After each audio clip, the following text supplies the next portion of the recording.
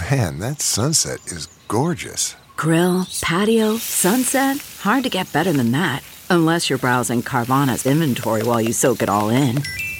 Oh, burger time.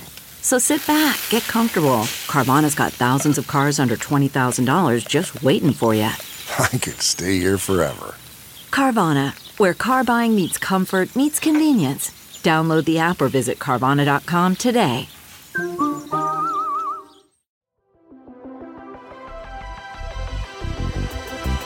Welcome to the Gaming Ride Home podcast for Monday, May 4th, which is, of course, Star Wars Day. I am Kyle Hilliard. Here's a whole bunch of video game stuff that happened recently. A recent Nintendo leak digs into the company's past. We know how The Last of Us Part 2's leak happened from a technical perspective. There are a few Star Wars video game surprises and sales. And I finally beat Final Fantasy VII Remake.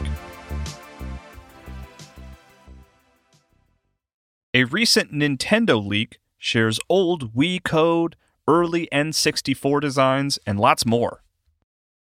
A big Nintendo leak happened over the weekend, but not related to anything forthcoming or even recently released.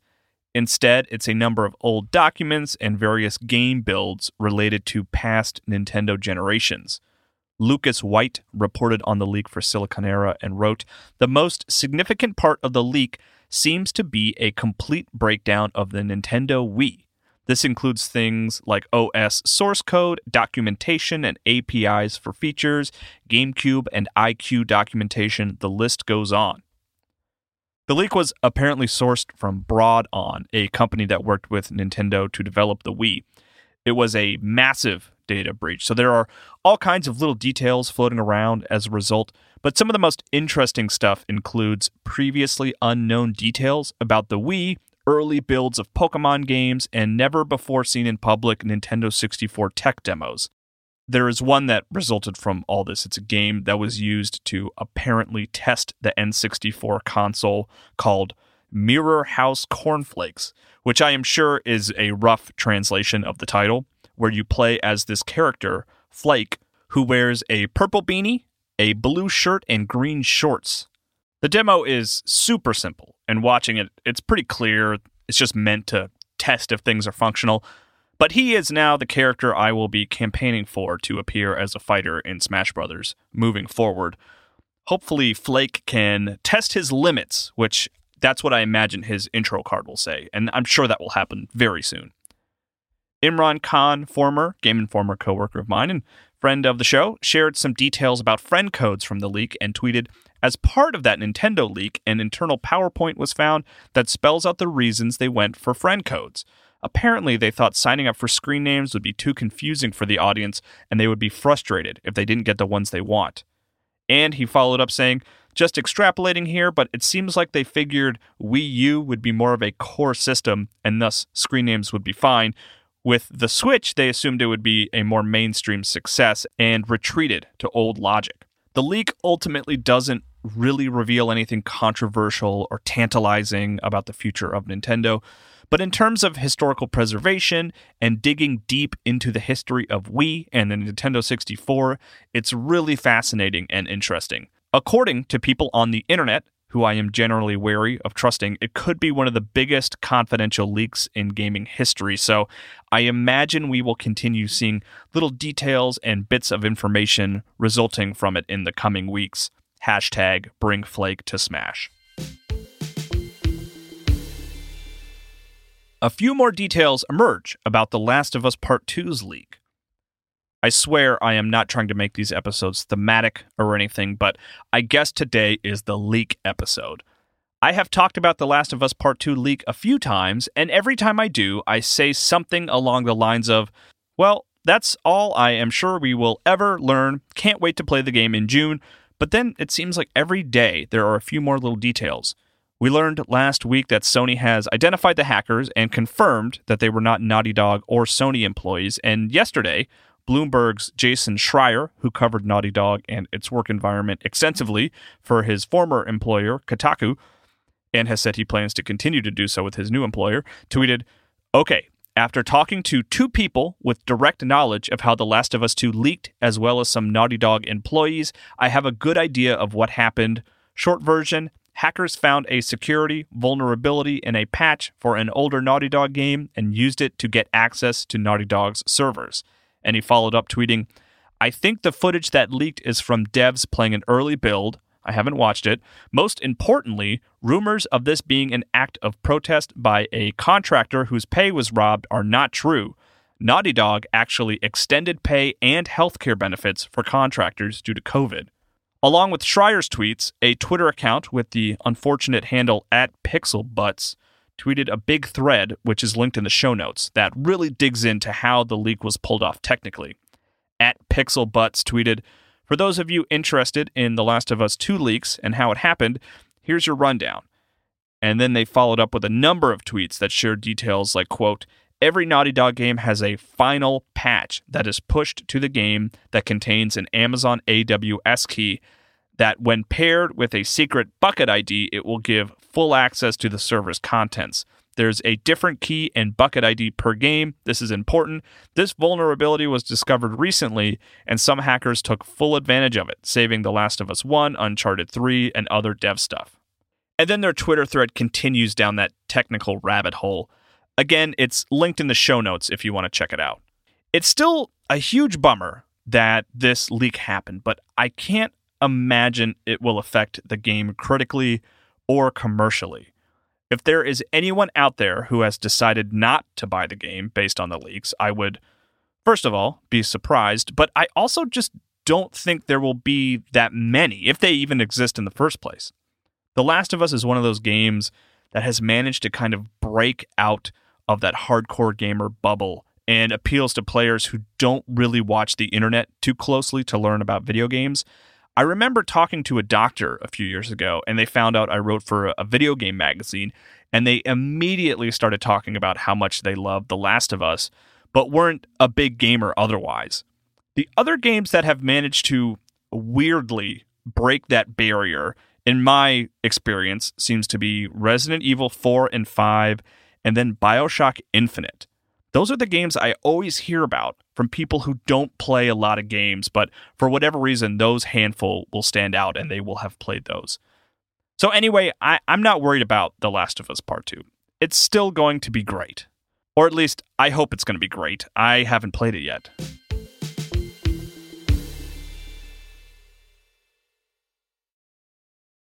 Getting the smile and confidence you've been dreaming about, all from the comfort of your home, isn't a total mystery with Byte clear aligners.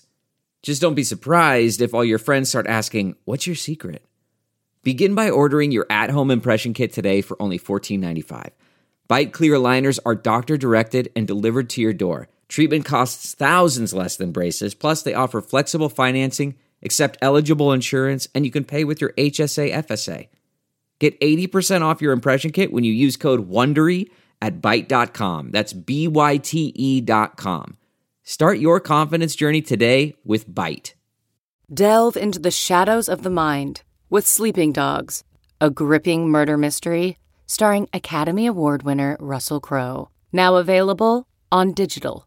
Crowe portrays an ex-homicide detective unraveling a brutal murder he can't recall. Uncovering secrets from his past, he learns a chilling truth. It's best to let sleeping dogs lie. Visit sleepingdogsmovie.com/Wondery to watch Sleeping Dogs, now on digital. That's sleepingdogsmovie.com/Wondery.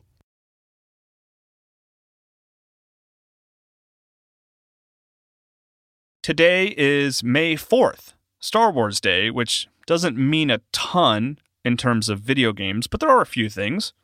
Pretty much every Star Wars video game is on sale right now, including Jedi Fallen Order, the best Star Wars game in years, in my opinion, and Star Wars Battlefront 2. The mobile version of Knights of the Old Republic is also $5 right now, which is pretty sweet. One of the most interesting Star Wars video game things, though, is the original Star Wars Battlefront, the 2004 shooter, is playable online for the first time since 2014 on PC. Andy Chalk reported on the surprise for PC Gamer, writing, The original Star Wars Battlefront came out in 2004, eons ago in video game terms. Like the 2015 reboot Star Wars Battlefront, you can tell the difference because the new version does not have a colon. It focused heavily on multiplayer combat, but online play required the use of the GameSpy service, which became a problem when it went away in 2014. It was still possible to play online, but it took a lot more effort after that happened. You could use a mod or do some manual hex editing, or you could hoof your PC over to somebody's basement to set up a LAN with as many people as you could squeeze in. None of these solutions are ideal for someone looking for a simple hour or two of classic online gaming, but now there's a better way. A surprise update has restored multiplayer support directly through Steam. Also announced today, Vader Immortal, the 3-part Star Wars VR game for Oculus Rift and Oculus Quest, is coming to PlayStation VR. On Oculus, the 3 episodes were sold individually, but on PlayStation VR, they will all come together in one package. No word on a release date yet. I played the first episode and thought it was interesting. Standing inside of Star Wars environments in VR is very cool, but the lightsaber combat in the first episode anyway was pretty underwhelming. I have the other 2 episodes downloaded on my Quest, but I have not played them. The key art, basically the game's box art for the Lego Star Wars The Skywalker Saga, was also revealed on StarWars.com today, which isn't super exciting, but you can check it out in a link in the show notes, or you can check out the @GamingRideHome Twitter account. Just look for the tweet for today's episode to see that key art. Lego Star Wars The Skywalker Saga is the upcoming Lego game that will cover all 9 Star Wars films, which is pretty exciting considering the Lego series started by spoofing Star Wars in 2005. The Lego video games aren't ending by any means, but it feels a little full circle for the Skywalker Saga to be on the way later this year. That's it for gaming news today. I finally beat Final Fantasy VII Remake over the weekend, and I ultimately walked away from that game really having enjoyed it overall. Please feel free to jump ahead if you don't want to hear about the ending.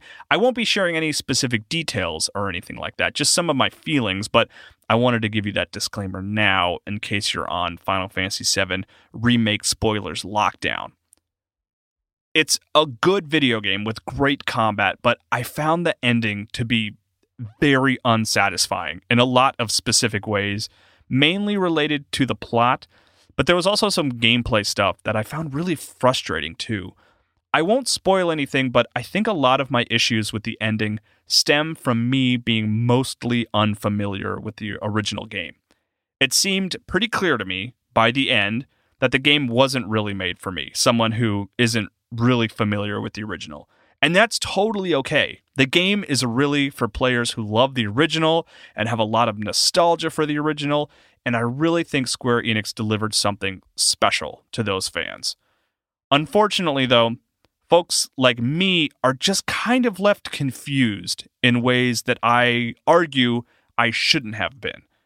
For example, I don't really understand who the bad guy is by the end and what my or their motivation is, which are pretty important details to be confused about. I don't think it's a spoiler to talk about the song that plays during the end credits of Final Fantasy VII Remake, but if you consider it as such, again, feel free to just duck out here. But I have come across something potentially big here. Listen to this snippet from the end credits song, Hollow.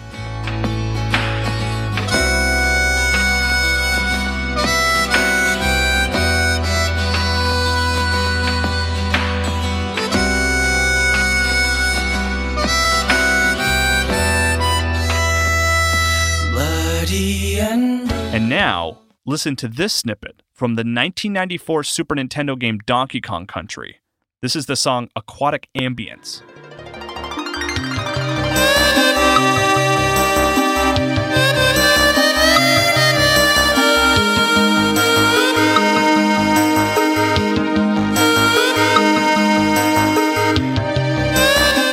I played those clips for my wife, and she confirmed my suspicions that they sound remarkably similar.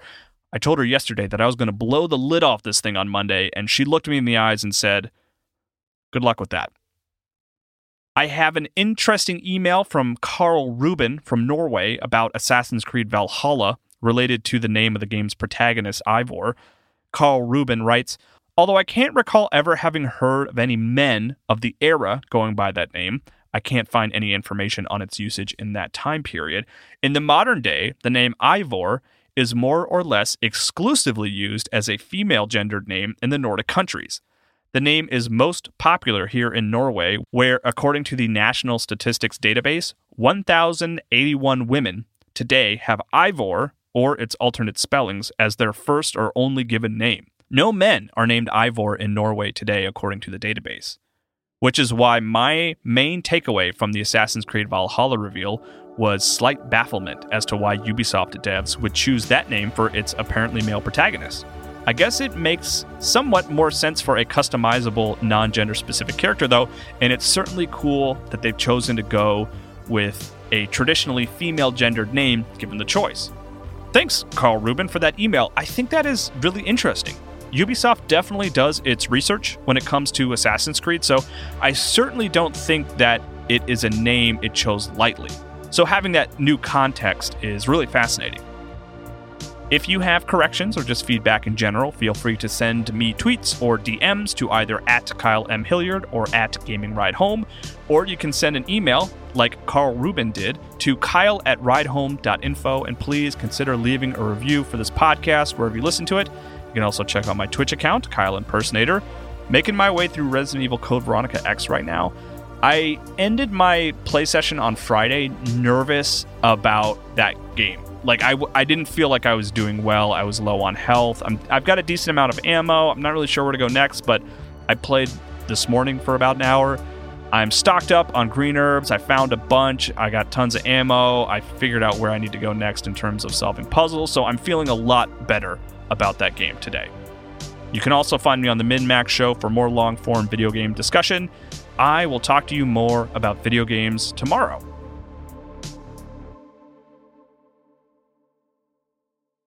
Support for this podcast and the following message come from Corient. Corient provides wealth management services centered around you. They focus on exceeding your expectations and simplifying your life. Corient has been helping high achievers just like you enjoy their lives more fully, preserve their wealth, and provide for the people, causes, and communities they care about. As one of the largest integrated fee-only registered investment advisors in the U.S., Corient has deeply experienced teams in 23 strategic locations. Corient has extensive knowledge spanning the full spectrum of planning, investing, lending, and money management disciplines. Leverage Corient's exclusive network of experts to craft custom solutions designed to help you reach your financial goals, no matter how complex they may be. Real wealth requires real solutions. For more information, connect with a wealth advisor today at Corient.com. That's Corient.com. Corient.com.